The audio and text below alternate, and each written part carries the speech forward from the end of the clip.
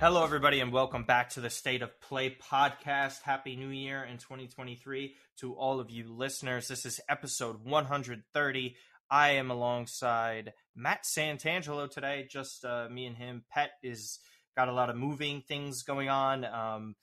He'll be on our side of the world for a few months, so that's going to be exciting. But Matt, Happy New Year. How are you? Yeah, Happy New Year, Martino. Happy New Year to the State of Play audience. It's first off, it's crazy that we're on episode 130.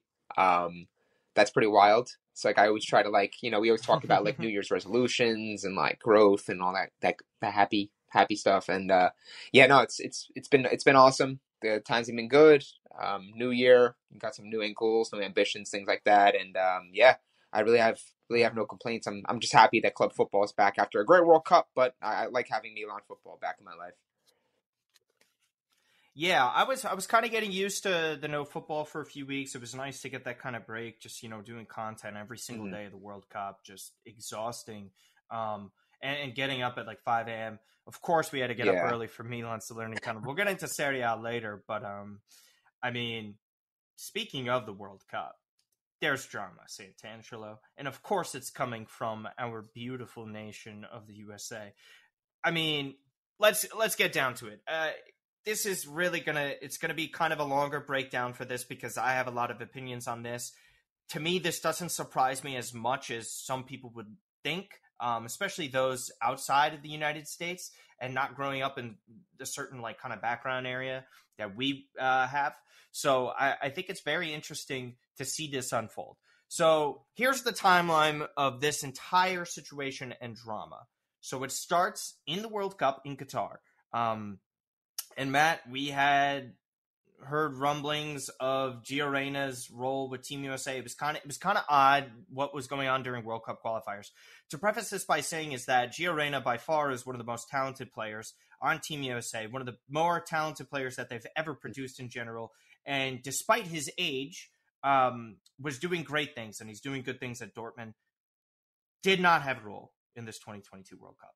Prior to the tournament, Berhalter sat him down and basically explained to him that he wasn't going to have the role that he anticipated him having. And this led to a lot of controversy just from a tactical standpoint. This wasn't controversy in the sense of what we saw unfold and what we found out. It was more of like, why the hell aren't you playing your best player?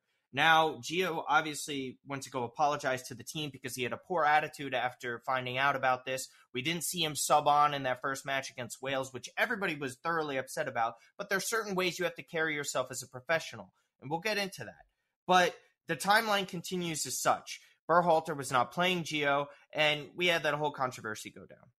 Now, a couple of days ago, we see a post by Greg Berhalter on his social media talking about how there was going to be this big issue coming about from the 2022 World Cup, and it centering around one player and an incident involving his now wife, then girlfriend 30 years ago.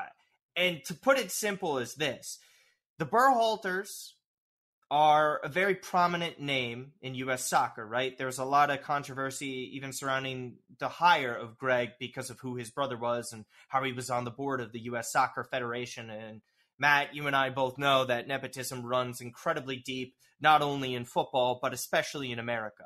So with this, he got out in front of it. It was a domestic violence issue between him and his wife, where he allegedly kicked her. Obviously, we don't know all the proof, but he wanted to get out in front of it, and he was talking about how there was blackmail involved. And blackmail involved in this was coming from someone, he did not name them, but the report the next day came out that it was coming from the Reyna camp. And now the Reyna camp, meaning Gio's parents, Claudio, former U.S. men's national team, teammate of Greg Berhalter, former high school teammate of Greg Berhalter, and his wife, Danielle Reyna, who is also a former roommate and friend of Greg Berhalter's wife.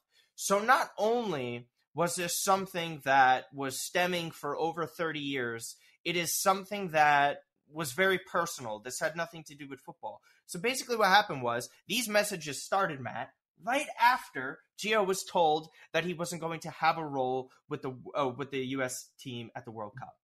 Now, I want your thoughts straight up for that, because now we can really get into it, that we've explained the timeline. Now there's an investigation, I should say, being led by the U.S. Soccer Federation. That's why Greg has not also been extended by the country at this time. So right now they're having an interim manager at the moment for these matches upcoming over the next couple of months.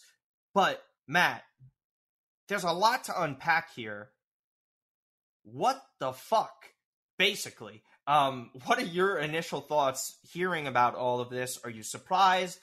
How disappointed are you? Where does this relationship now go between the Reynas and whatever future manager, or if Greg Berhalter is returning at this point? Like, what do you see happening, and what are your thoughts? Well, I mean, as far as like the ins and outs and the finer details of the entire story, the situation, the allegations, investigation, everything like that, it kind of came out of left field. But I think what it does now is it kind of links the whole idea and whole I guess pondering and questioning as to why Junior Reino didn't play as much as he probably should have, given the fact that, again, he is a pretty solid talent. He's been doing it for Borussia Dortmund for a couple of years now. We've seen him in the Champions League show out. He's had impactful moments, and he's a player that is part of a very young, promising, and progressive U.S. men's soccer team built around youth. So you'd think, built around youth, Pulisic, Reina, like these are the guys at the core of that. Why isn't this guy getting the opportunity to play? And it seems as though that now it kind of starts to make sense, right? Like, okay.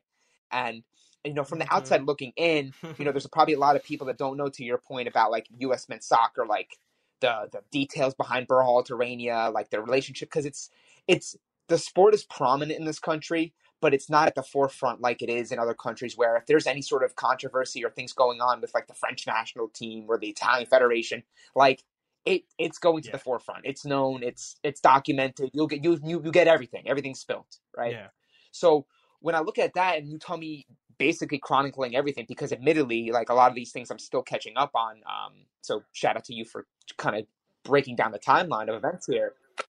Shout out, it feels like an keeping up the Kardashians type thing here. Like you have family drama, you have past relationships, you have people who are really close friends. They probably had a bunch of dinners together, and now all of a sudden it's getting kind of political and agendas and all these sorts of things coming up about it.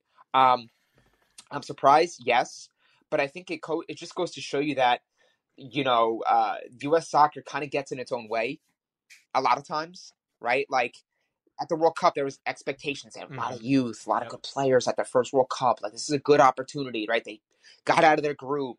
They played the Netherlands, whatever. They lost, but there's a good hope. There's a good future there. And then it seems as though it's that, like, just when you think they're heading in the right direction and they got things on track and the future looks very bright, these things seem to mar the very good things that they've built over the past since many years, since they didn't make the World Cup, the previous one. So when I look at all these things, it doesn't really move me in any way, because I think, again, we follow Italian soccer, Italy national team. I know I do Poland as well. And we maybe don't find out too much about Poland, but like when it comes to U.S. soccer, like we've seen this drama before in other sports, in other franchises, in baseball, basketball, football, American football, right? Like, hey, even your namesake, the Santangelos. Or Colangelo, sorry, it was Colangelo in basketball. Almost, it's Jello at the end of it. But Jerry Colangelo, the nepotism ran deep with USA Basketball. It's one of those things where you kind of like, you get used to it, like on the ESPN stories and all those sorts of things. You get used to these things, and it's unfortunate when we're speaking in a soccer sense, because, again, like, there's a lot of bright spots and a bright future for this U.S. men's soccer team, with or without Greg Berhalter, right? But you still, regardless, have that stability of a good young crop of players that can't be wasted. But let's get down to that, right? Like, with or without Greg Berhalter as the coach, this era of that's deemed a golden generation by the Alexi Lalas's, the Taylor Twellmans, the Stu Holdens of the world, and many people in U.S. soccer media, as being like a golden generation that cannot be wasted. Like, you cannot waste this group of players. And I think that's what the sentiment has to be here. Like, with or without, whatever regardless happens, I think you needed a new coach. Even if this didn't come out, Greg Berhalter wasn't the guy for me. but regardless, it's like one thing Sure. or another. Like they got to get out of their own way and let this group flourish because they're running the risk of it being wasted on things like this. Yeah, and listen, there's no excuse for this entire situation. So I have a couple of points on this that I think are very important. One, disgusting by the Reynas. These are parents here. I don't give a damn what you say. If you knew about a specific incident that happened over 30 years ago and you said nothing about it, why now? Why are you using something that's supposed to be a crime, right? Whatever happened. We don't know. We don't know the extent of those details. But if there was a domestic violence issue, why didn't you go to the police then? Why haven't you gone at all? Why did you wait till now when your son is not playing football to go and say this? That's disingenuous. You don't actually give a damn about the woman and what happened there. Secondly, I find it really incredible that we see something get to this level in terms of nepotism, arrogance, parents having a voice when their child is not playing. Matt, you have nieces and nephews. Your siblings have kids. You've been there. You played Little League Baseball in the United States. I've coached. I've umpired. I've even reffed football, multiple sports. Parents are always getting involved. And at a certain point, there's always a line in the sand that you have to draw to say, hey, you have no input. You can't tell me who plays and who doesn't play. That is what's so egregious about this, is that what happens at the youth level in USA has gone now to the highest pecking order, to the World Cup, to the world's biggest competition. Whether or not we agree with Greg Berhalter playing Gio Reyna is one thing. To actually throw a fit like this is disgusting, because now, say Greg Berhalter comes back, there's an incredible amount of friction. And by the way, he caused a lot of it too. And I'm not saying about this specific incident. We remember when he was at a press conference trying to discuss about how Gio was almost sent home. And it was so obvious of the player that he was discussing at this point in time when he didn't need to.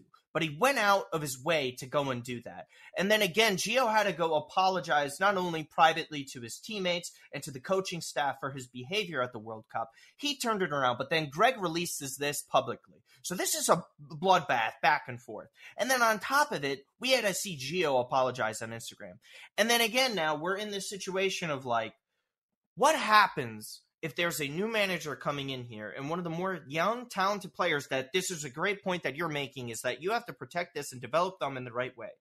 Where does this put Gio Reyna's future in? Where does Gio Reyna come and act if there's a new manager in here? Say a new manager has the same agreement and thought process of Greg Berhalter saying, hey, Gio, you're not quite there yet as a player. We're not going to be playing you.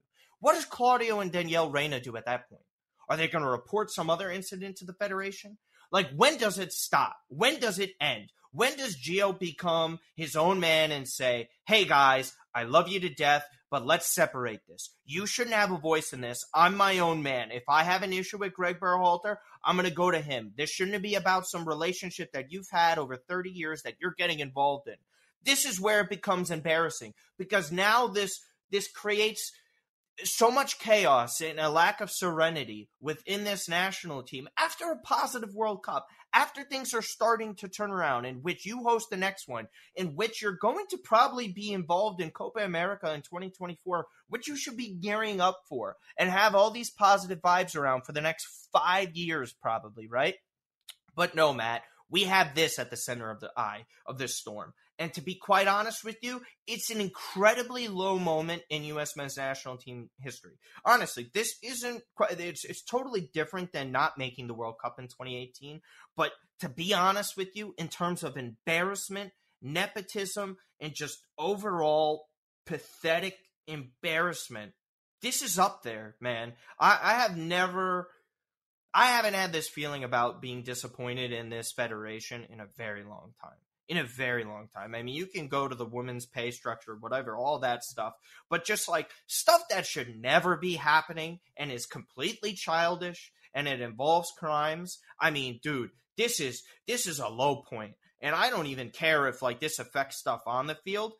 Yeah, overall, no, it's another thing too. It's this, USA, look, you talk about young players, and I think there's more levels to this. There's more important things at the end of the day, like the whole situation, like the the allegations of the kicking and how they, what I'm saying? There's maybe levels to it that are more significant, more important at the moment. But like when you look at the actual sporting aspect of it, right? How do you think, to your Sure. point, Yeah. when you have a lot of young players like Gio, or players that are just coming in or that are still there, and how do you, if you're Greg Berhalter, not Greg Berhalter, if you're the U.S. men's national team locker room, like the core group of players, and even any player that comes in, and let's say Greg Berhalter gets past this, the U.S. soccer gets past this, and they stick with him, they give him a new deal.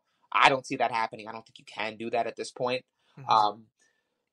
Do you think those players feel like, no, you betrayed one of our own guys? I don't feel that comfortable that I can share and be honest with you because of fear that some things might leak and might get out, and I don't feel like you're repaying that trust, and that the locker room is a sanctuary. It's sacred, right? In sports, like, you're having that, you're 20-something players, you're all going for the same goal. Like, those things should be settled behind closed doors. The fact that it went public means that Gio Reyna's of the world are probably thinking, how can I really trust this coach? And how can I really respect him and respect his way of doing things? And a lot of players that you're going to have, they have allegiances, right? They got little cliques.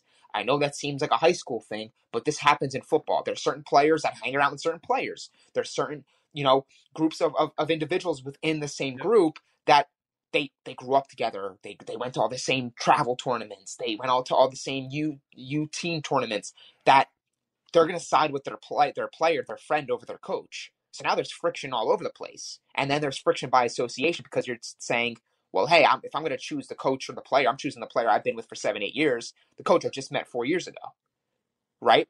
So now you have those sorts of things. So it's a kind of a domino effect, a cascading effect that I think, let's be honest here, the decision has to be Greg Berhalter out. I think I was that for a while. But I think this is kind of one of those things where, yes, it's not all Greg Berhalter, but it kind of starts with him, and then you have also the Reynas. I think there has to be a real deep look and conversation, honest conversation about these parties and them being involved, if we're really trying to put the best foot forward and do what's best for the soccer federation and the players and this generation of talent.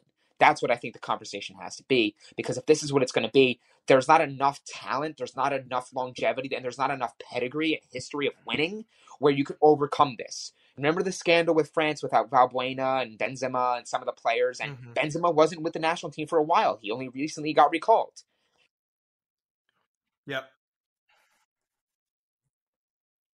Because there was an actual investigation, there was an actual investigation with that. With the Berhalter one, there was never an investigation. This is is blackmail both involved, like what you're saying, but like just for some, like to just, even if people are just from the USA. And but what I'm saying, basically the point I'm trying to make is that this isn't uncommon from a sporting sense, that those nations have the talent, they have the talent pool to overcome things like this.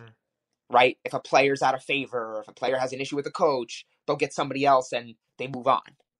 U.S. men's soccer really doesn't have that. So if you start losing players like Gio Reyna or some of the others that feel like, wow, like, okay, I have stories about Greg Berhalter that I want to come out with, and they want to be siding with their own players and their own friends. Those things, it's the political aspect of it, right? It's politics now. Because there's also the political aspect of sports. You played organized sports when you were younger. Did you not?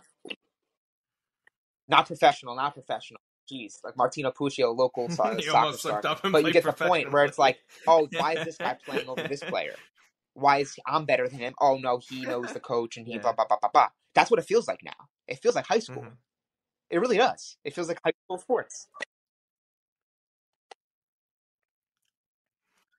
Exactly, and that's what I was saying. Like when we're in Little League, and when I have parents coming up to me, perfect incident, just to encapsulate what the United States is and how parents get involved in this. I'm not saying it doesn't happen in other countries, but it's very, very, very prominent over here. I was on a Little League baseball team with my father. Right, my father's the coach of the baseball team.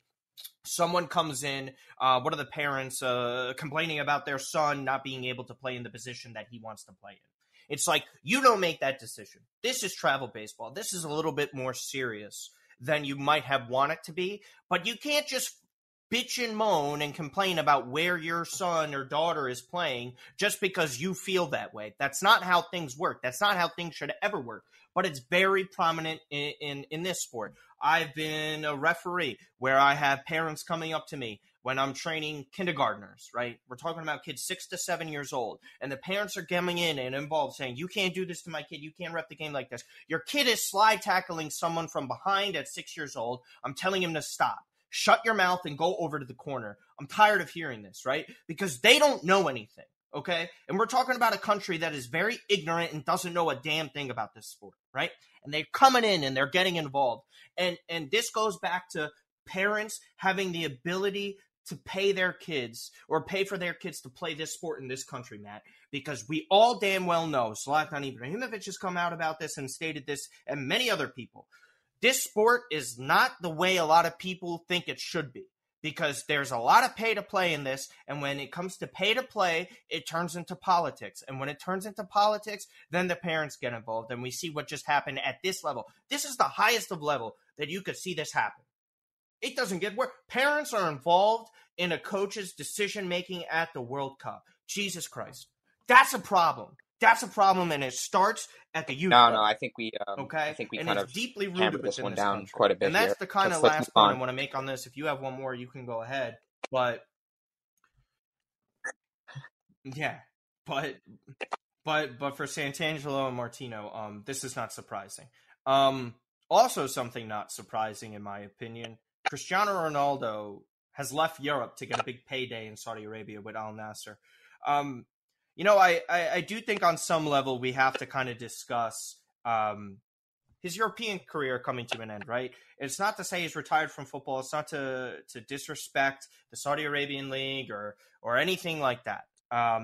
But there is a difference in quality between Europe and other places. Essentially, when a player leaves Europe, it is almost considered a retirement from top-level football, and that's kind of what it is.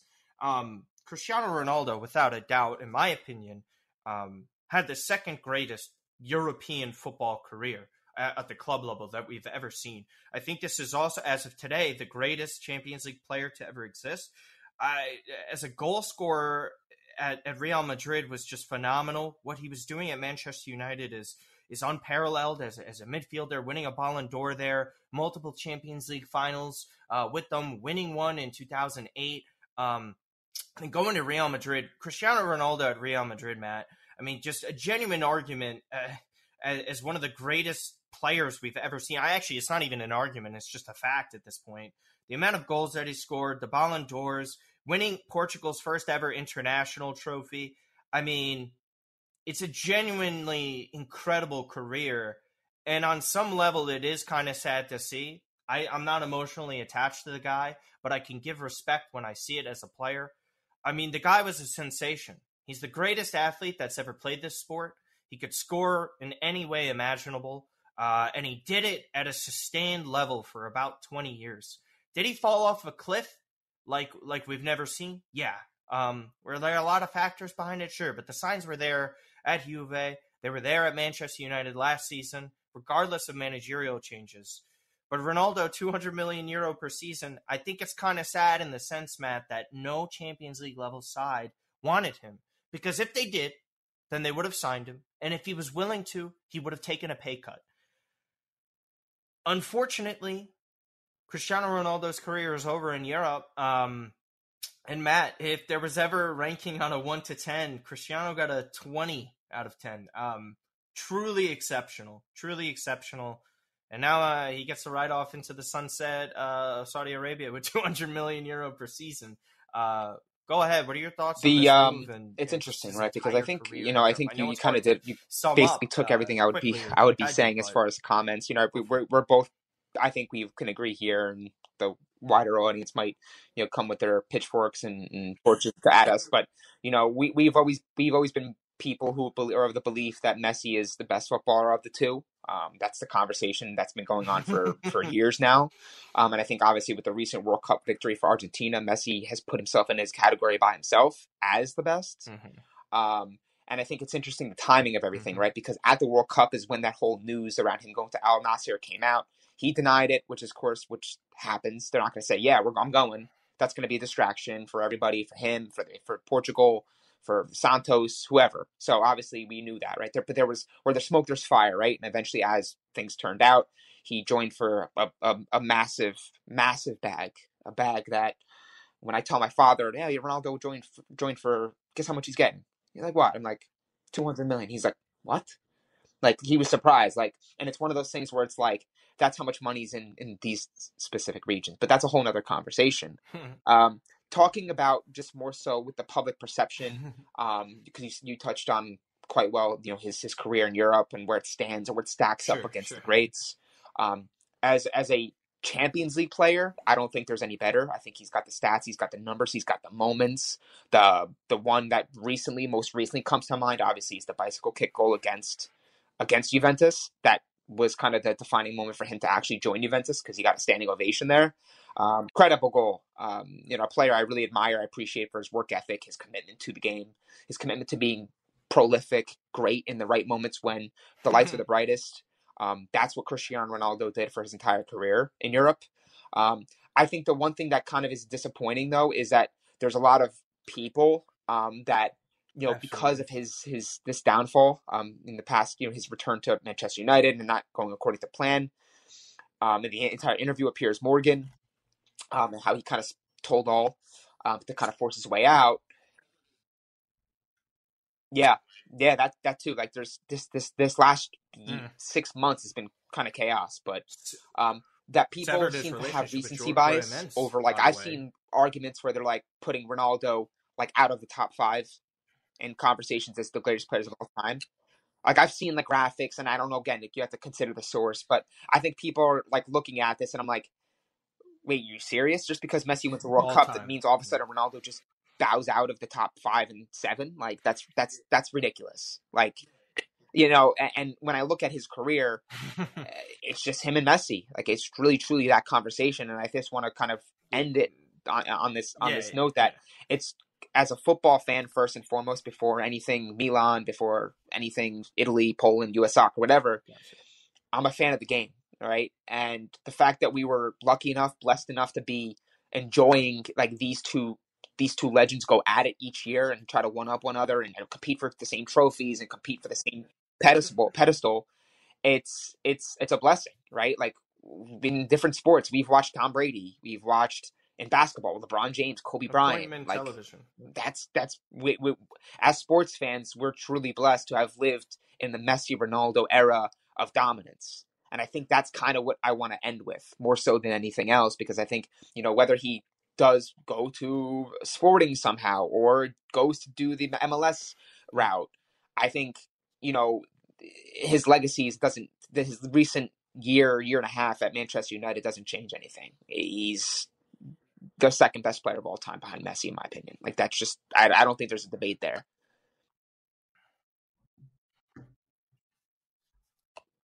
No. You can make Maradona. You can say Pele. Okay. I don't have him there, but he's easily top 5. I think I would. Right. For me, it's Diego. It's just an interesting conversation. We won't get into it, but I'll just say this about like greatest of all time stuff. Eventually, longevity matters. Yeah. Because if you do a blind reveal and you put the statistics and the trophies up, right, and you don't have a picture of a player and you just have those things up there, and you say 5 Champions League, a Euro, multiple Premier League titles, multiple Serie A titles, multiple La Liga titles, FIFA Club World Cup, Ballon d'Ors, Golden Boots, over the span of 20 years in multiple positions, and in every sport, what makes that was like around 10 Jordan's years, prolonged, or a little bit less than sustained dominance. LeBron's, give me that since 2003. LeBron, him doing it. Tom Brady, there's like, levels to it. It's very important. It's very important if you're in different brackets and you're talking about say Ibrahimovic, Luis Suarez, where they're not considered in the greatest of all time conversations, right? Like, but they're still in kind of that next tier conversation as being they're true world class, like, legend players. But now the margins are finer when we're in that conversation, right? Like, okay, you're talking about the best to ever play a sport. Like, I need everything. Yeah, I need European trophies. I need Ballon d'Ors. I need club trophies. I need country I need everything. That's the conversation. That's where it has to be had. And for Messi and Ronaldo to have done it for like this many years against one another, that's, you can't teach that. You can't teach longevity of dominance. You can't teach that.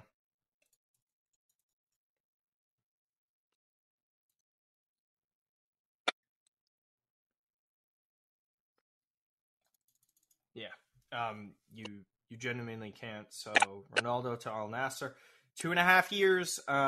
We'll see. I definitely think he wants to make his mark on Euro 2024. Whether or not the role will be significant, we'll find out. His level of play and intensity, being in a league like Al Nassr or in Saudi Arabia listen, it's substantial. There's a big difference to play at that top level. We'll see what ends up happening. And kind of staying in England, the place that he left, specifically London, North London. Or not North London, excuse me. Chelsea's in London. I'm thinking about Berisha, and I've seen too many Spurs memes. But anyways, we're here to talk about Chelsea. Todd Boehly is brash. He purchased Chelsea for a substantial sum. He got rid of their debt, and now he's out for spending. We saw it during the summer, and we've already seen it in January.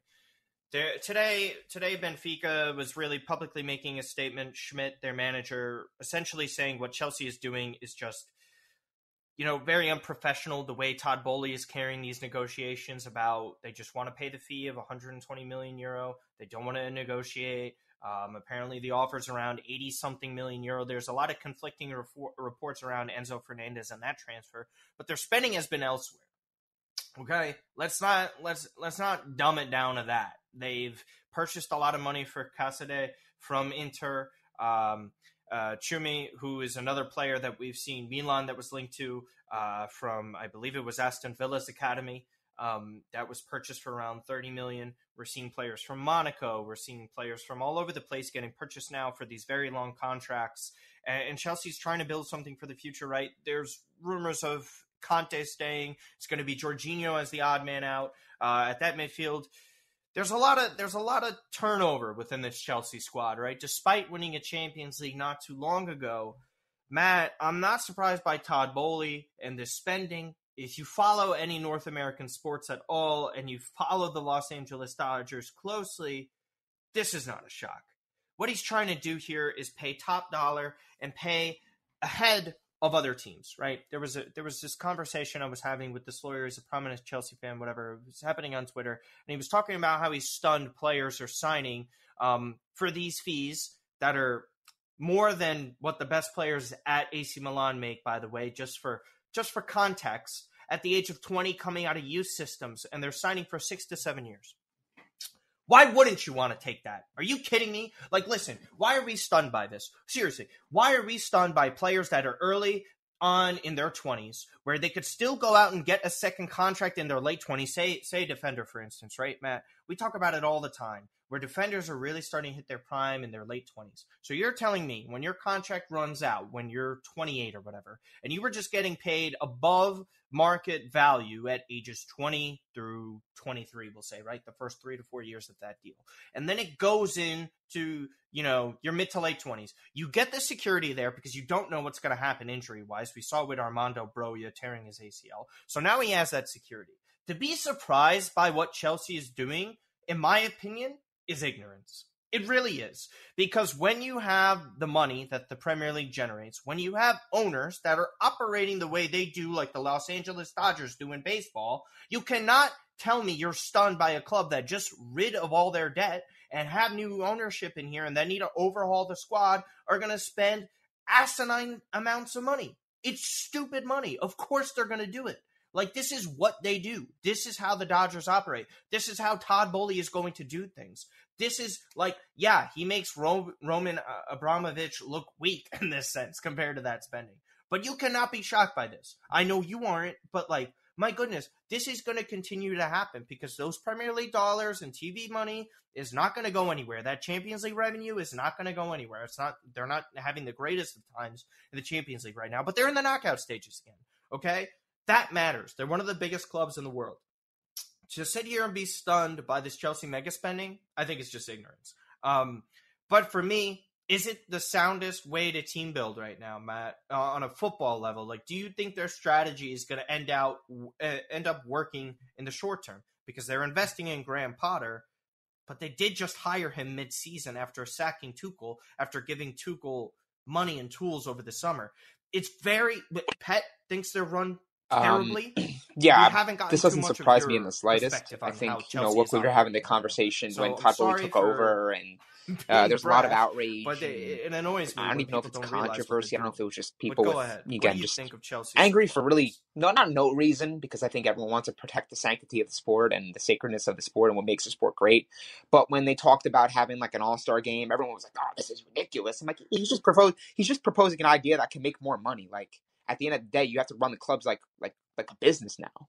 Like it used to be running the club like a club, and it's like, yeah, that's important, but these teams are businesses, and these players that they buy, Ronaldo's not a player; he's an asset. He's an asset. He's worth billions, almost, pretty much, right? I don't even know the exact numbers, but he's worth a ton of money, right? He's worth quite a bit, right? Think about this: they're paying him $200 million a year. Some clubs get sold for, like Fiorentina. How much do they get sold for? Almost half. Ronaldo's almost half that. What he's getting paid for 1 year, right? So that's what you have to think bigger picture here. As far as what they're spending, it ain't surprising because Chelsea have been doing this. Premier League teams, predominantly the top 2 or 3, or right? You could say Liverpool even really less, haven't spent like less. this. I know they sold Coutinho and they bought Van Dijk, and that proved to pay great dividends for them. He was major in them winning the title and the Champions League runs they've made. But they kind of have curbed that spending, and that's a Fenway Sports Group conversation because I'm a Red Sox fan. I'm feeling it too. So I get it. I get it, Liverpool fans. I'm feeling you. Well, no, but look at City spending. Look at Manchester United, Sancho, Anthony, Fred, Maguire. Like the list goes on and on and on. So if we're talking about, are you surprised at the spending? The numbers don't surprise me anymore, especially when you kind of put it next to a Premier League team's name. It doesn't surprise me. The more of the conversation is on whether or not Enzo Fernandez is worth that money, and it's really comes down to he's worth whatever club's willing to pay, and that in this case that's his release clause. Now, do I think he's worth that right now?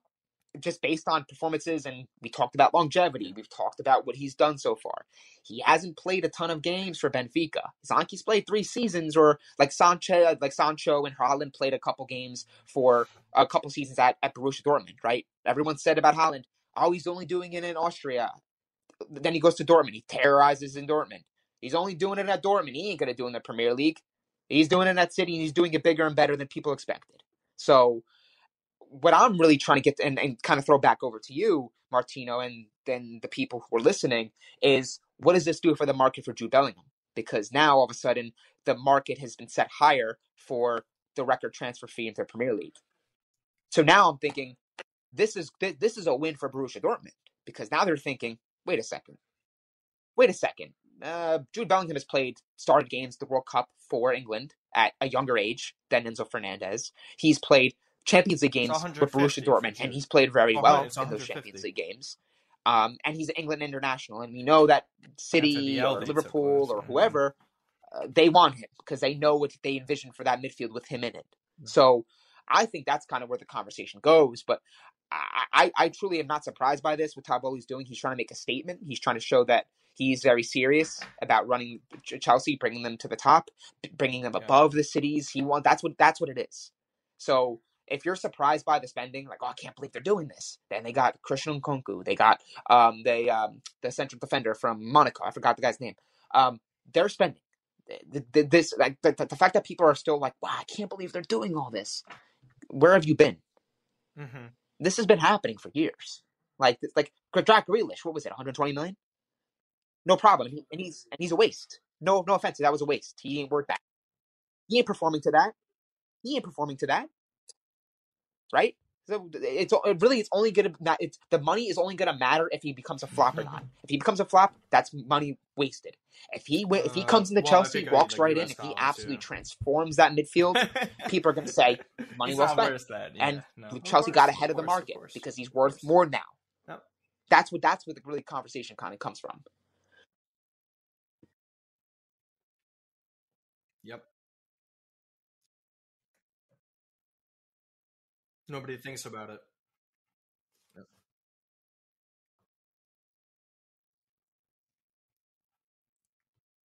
Yeah. I think it's eerily similar to when Dembele went for the fee that he went. Because I think that just really changed a lot of things. Like, super talented, yes. Barcelona putting themselves in that position because they wanted one player. Dortmund negotiated these sales well, and like Bowley was doing this without a director for some time. They finally have a director. But now, to me, I think he's ruining relationships on some levels with certain clubs, and we see Benfica outspoken about that. But there's one massive side of negotiations that Todd Bowley now has on his side. It's every fucking agent in the sport wants to work with Todd Bowley, because don't be surprised if you see them paying massive fees towards agents. Which is supposed to still be corrected by FIFA, who knows. And by the way, quick correction, 160 million euro is what Fiorentina went for in terms of a sale. So all you need to know. Over that, correct, 40 million. So yeah, that's just down to that level. I'm not surprised.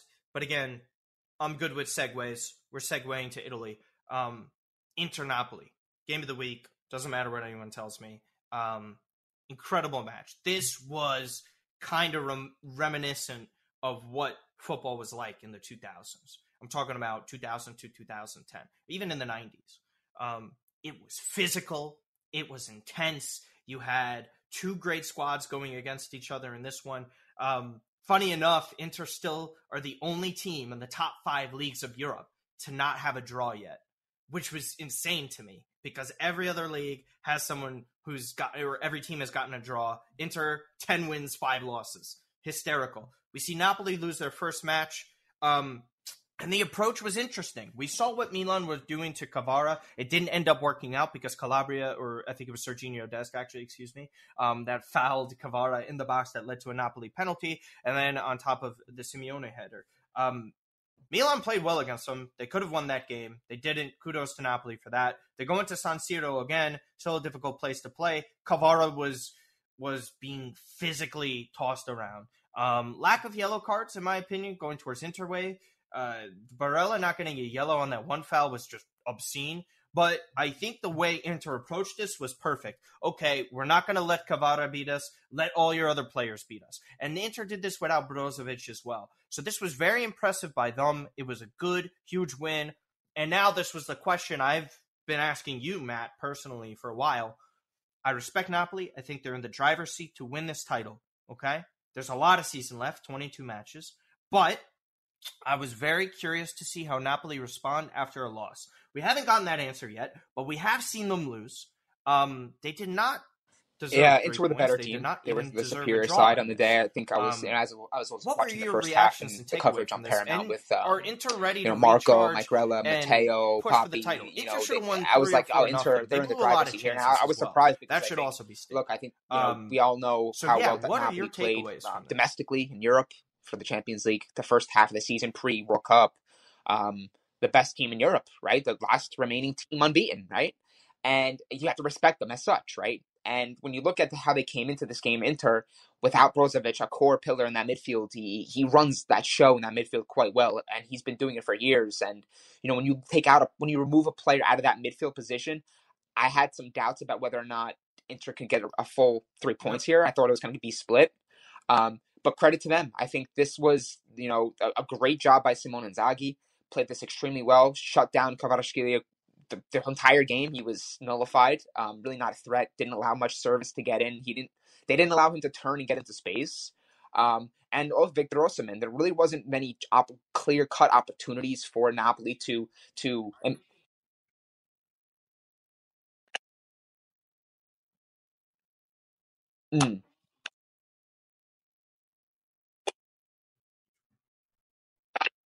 Yeah. Yeah, no, I think that Napoli played this extremely well. I thought even in our previous recordings, and we've talked about this too, about Inter and where we kind of see them going forward, because there was that point in time in this season early where people were saying, should Simone Inzaghi be let go? And people jumped the gun on those conversations because Simone Inzaghi's a good coach. He's not Conte. He hasn't won the big trophy that Inter fans were hoping they can get. But yeah, I know, on that tweet, please.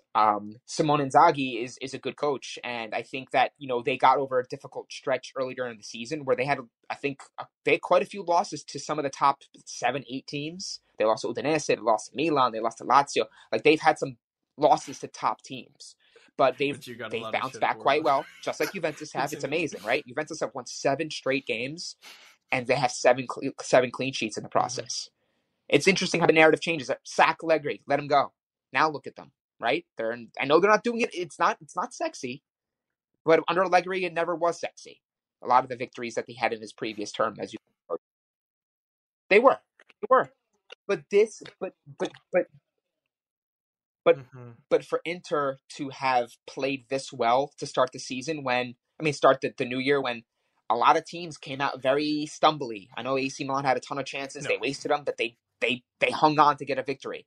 And look, it doesn't have to be sexy, but garbage to these start the games year, to and they're start the year, still we in get fresh Europa League. legs, the They're still in opposition has Europa fresh League. legs, I'm they have looking all the at my time camera, to even though it's off. strategically They're game still in plan. Europa League. The 3 points matter, and Inter getting the 3 points on the day is very Mm. interesting, because now things get a little bit more congested, a little bit more tight at the top. Roma won, they hung on, wasn't convincing. Tammy Abraham had a goal line clearance at the very end. Milan, as I mentioned, they won. The teams like Lazio lost to Lecce, so we're in for quite a battle to the rest of the way. But just back on the Inter Napoli game, the frenetic pace. It was a great game. It was the main event of the return of Calcio for the year, and I think it's going to make things a lot more interesting. I think you make a great point. What Napoli are we going to get on the bounce back? Can they respond? And I think they can, because they got the star power. Spalletti's a good coach. He's respected, and they've shown they can play really well and let leave this in the past. But I think it's going to be very, very interesting, and I don't think Napoli are going to run away with it that many people thought, because of how dominant they were and the fashion they were winning games in the first half of the season, or first portion of the season. But I do think you're right in the sense that I think it's theirs to lose, because if not now, when? This is the strongest, this is the most convincing Napoli have played for a good stretch. I know that the 1 year where they came up short against Juventus, but you get the point, right? They're in the driver's seat. I think they're still the favorites.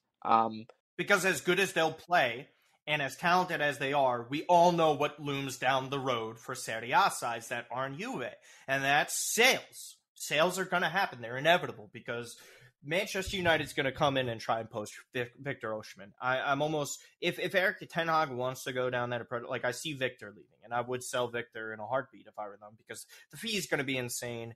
The injuries, like some of them were freaky, but there have been some soft tissue injuries. I think you're right with that. And the way Milan are kind of approaching things, and that's where I want to transition here, we could see an Inter sale of Milan Skriniar this month.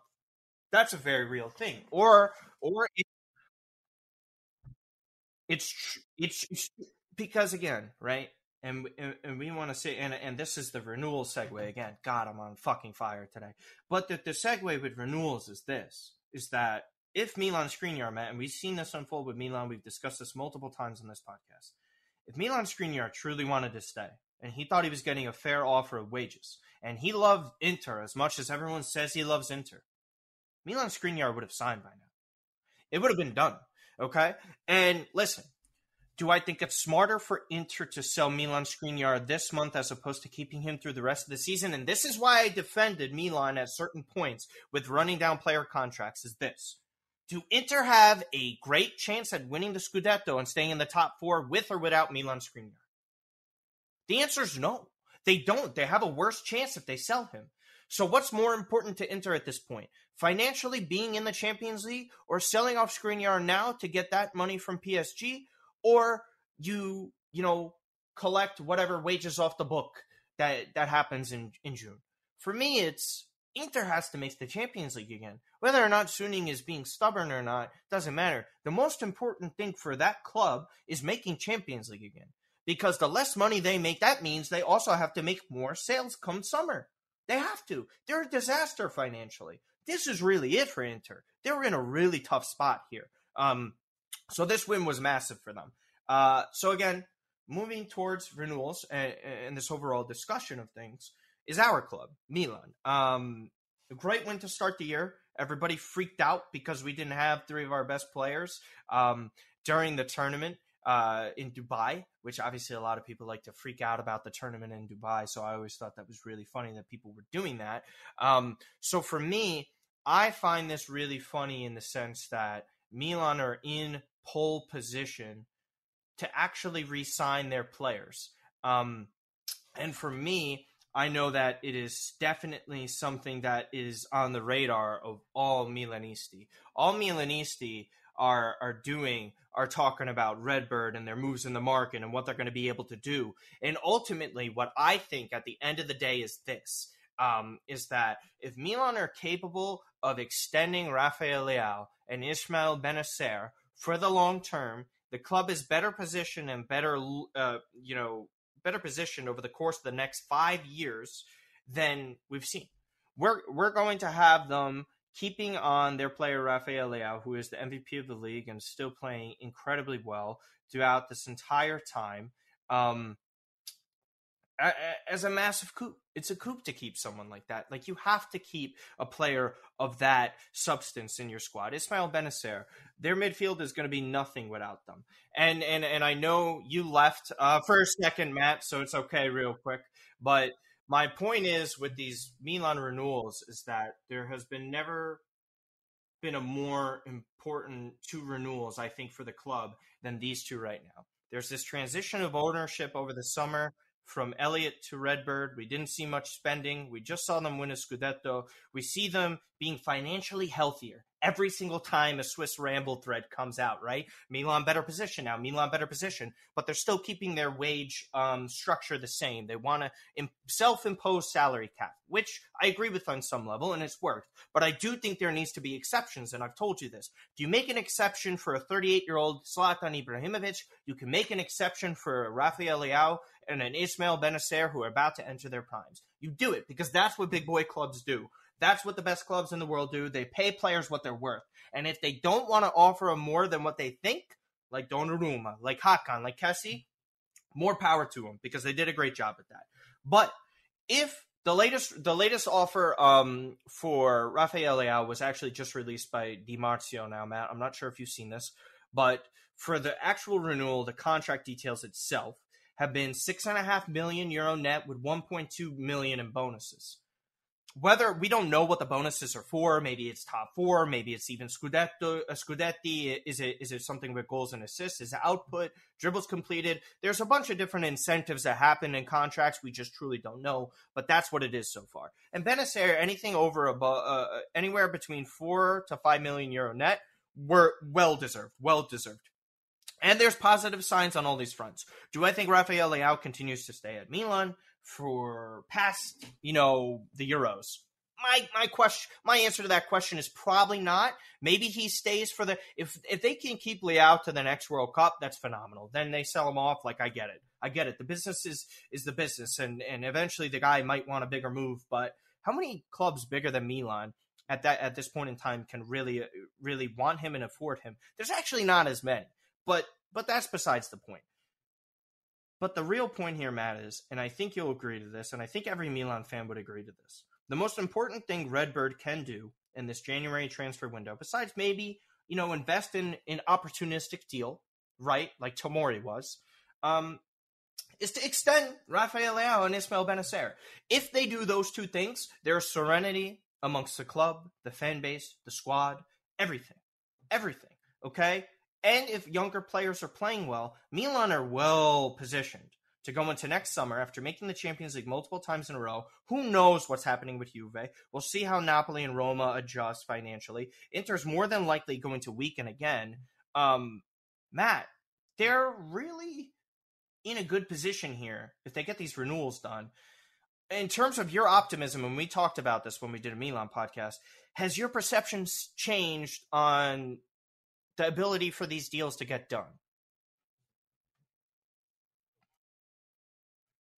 It has, because I think things are different. The situation with the club is a little bit different than when it was with Donnarumma and Hakan, and Kessie's a little bit different because it's last year we won a Scudetto, and on his way out, obviously he became a champion, right? But it's a little bit different. I think when the Donnarumma and Hakan situations were happening, Milan were still trying to secure themselves as a top four team. They didn't have Champions League previously. Milan had a couple years now, and they also have a Scudetto. They got top players signed, Theo Hernandez. And if you're Rafael Leao, you're thinking, well, who am I going to play with? Right? If I'm going to sign this new deal, am I going to be playing with top players? Am I going to be able to compete for silverware year in and year out to help me attain those bonuses that you mentioned are reportedly part of the offer, that the package that Milan's putting on the table for Leao? That's what you're having to ask yourself because you're committing long term to a project, at least for a new contract. We know how contracts work in football versus, these 10, 11-year deals in baseball, right? It's a little bit different. Players could still move while under contract. But more or less, the point I'm trying to make is that if you're Rafael Leao, Milan are doing everything imaginable right now within their in my opinion, their Financial means. their budget and financial means to keep you. They're giving you $7 million. They haven't paid anybody that, right? They're giving you a long-term contract. They value you. You said you want to stay here. Tonali, Benacer, everyone speaks so highly of you. Teo, Ibrahimovic. All these sorts of things kind of boil up into a pot. Why wouldn't Leao extend? If it's money-driven, it's money-driven. Milan aren't going to have the best and final offer. They're not going to pay the most money. You can go out and get more money somewhere. But if you're thinking bigger picture and you're thinking, do I want to create a legacy with Milan? AC Milan. We heard the conversation and the interview that Fikayo Tomori had when he joined Milan. He gets it. Leao gets it. I think he gets it. I thought Donnarumma got it. He doesn't get it because he left. And he's not the same player he is at PSG right now, let's be honest. Right? So I think if you're Rafael Leao and you're Benacer, I think what Milan are reportedly offering for both is very fair according to the market. They're going to be amongst the top paid players in their position in Serie A, right? I think Rafael Leao is going to be getting paid more than Paulo Dybala. He's going to be getting paid more than pretty much most players in attacking sense. And Benacer is going to be getting, $4.5 million? That's a pretty good bump in salary. I think that's triple what he's currently earning, somewhere around there. So these are very good proposals for Milan. And I just find it very frustrating how people kind of continue to pin it on Maldini and Mazzara when it would be in the best interest for Milan to extend these players. If he was holding the money, do you really think he would say, nah, exactly. Yeah, you know what I'm saying? Like, it gets frustrating to have that sort of conversation and that sort of engagement with fans online. But that's really what it comes down to. And it's one of those things where it's like, oh, but Maldini didn't do this. I'm like, do you think if he was holding an endless check and bottomless bag of money, he wouldn't say, I'm not going to give Maldini loves wasting time. Yeah, he loves it. I'm sure Maldini Massara, where they're aging faster than milk, love to do this stuff to haggle for deals. And I will say this. So this is my final point. I think it's very encouraging how things have developed progressively well for Milan in these conversations, if you believe in the rumors and you believe in the reports from reliable sources, right? Because that's really what we want to emphasize here with this podcast. We don't want to just say it's a random source, Di Marzio. These are valid sources, right? Mm-hmm. So there's legs, there's steam to this.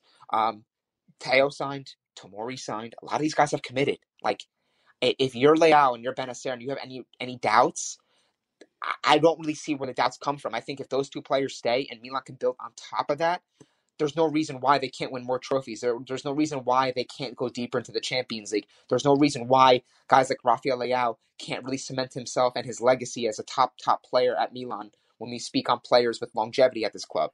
Right? Because I think if you're talking 6-7 years and he's thinking bigger picture and he says, wow, I won trophies. I became a top 15 Ballon d'Or finalist with this club. I won Serie A MVP. Mm-hmm. Like, that's what you have to think. If you're a player, you want to leave a lasting legacy. And I think that's kind of what maybe you're hoping that he thinks with that mindset. And Benacer, it's a different case, but I think both these players have to be retained. Yes, you want players to be added, but it says a lot more if Milan can retain these players while offering top wages and competitive wages at market price.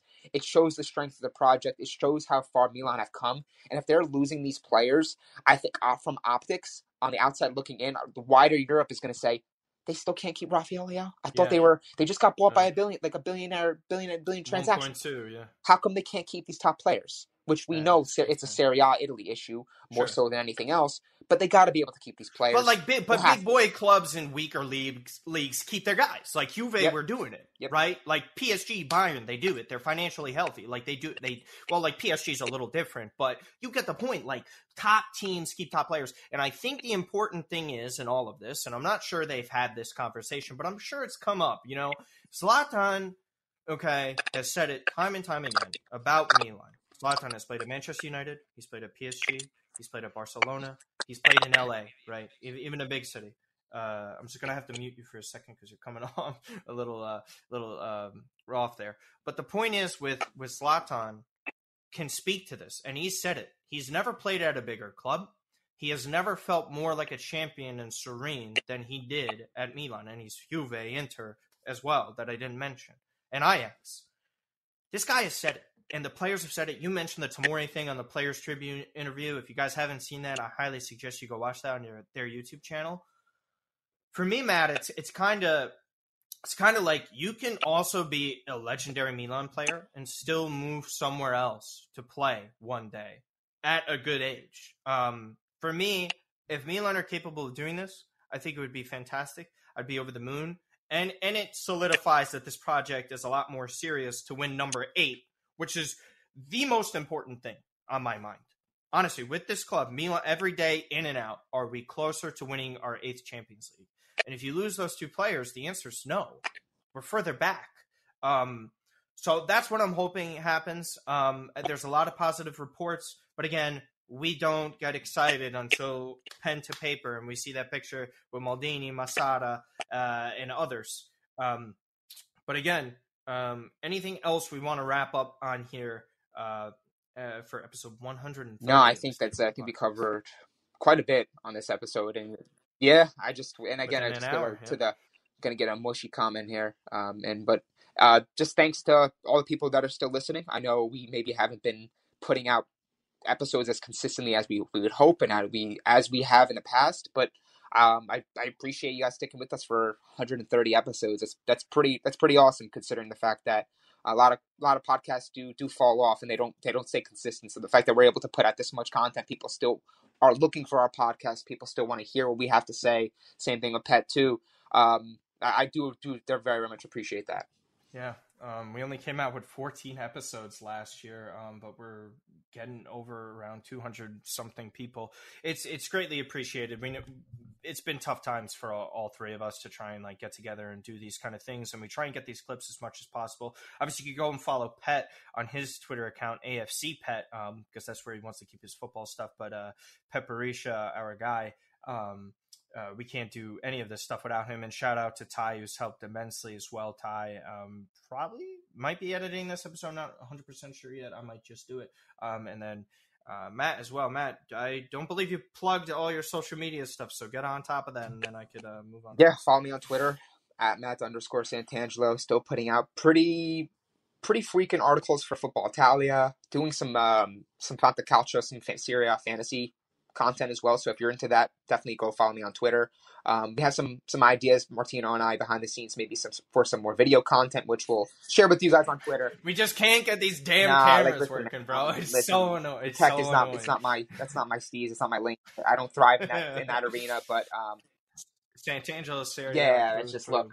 I'm just there to tweet. Please win Milan, and that's all I'm really good for sometimes. So yeah, just follow me on Twitter. I'm not _Santangelo. Anything I'm working on, anything I put out, it'll be there. Yeah, absolutely. Go and follow all that stuff. State of Play, we're going to try and post that stuff more often. And if you're a Milanisti or a Milanista, whatever word we want to use with this, if you're interested in that type of content, because I know we still get a good amount of them, please follow myself and Matt. We're going to have a lot more of that coming in the future. Tech won't be an issue on that side of things, so that'll be okay. And again, you can just follow me on Twitter at Martino Puccio. The chase to 10K is almost there. We're about 100 followers off on there. On Instagram, you can go and follow me. A lot of video content posted there, as well as TikTok and my YouTube. I have hit every single goal that I want to hit on there. Martino Puccio is just the name that you need to go and search for all of that. Other than that, listen to some Joaquin.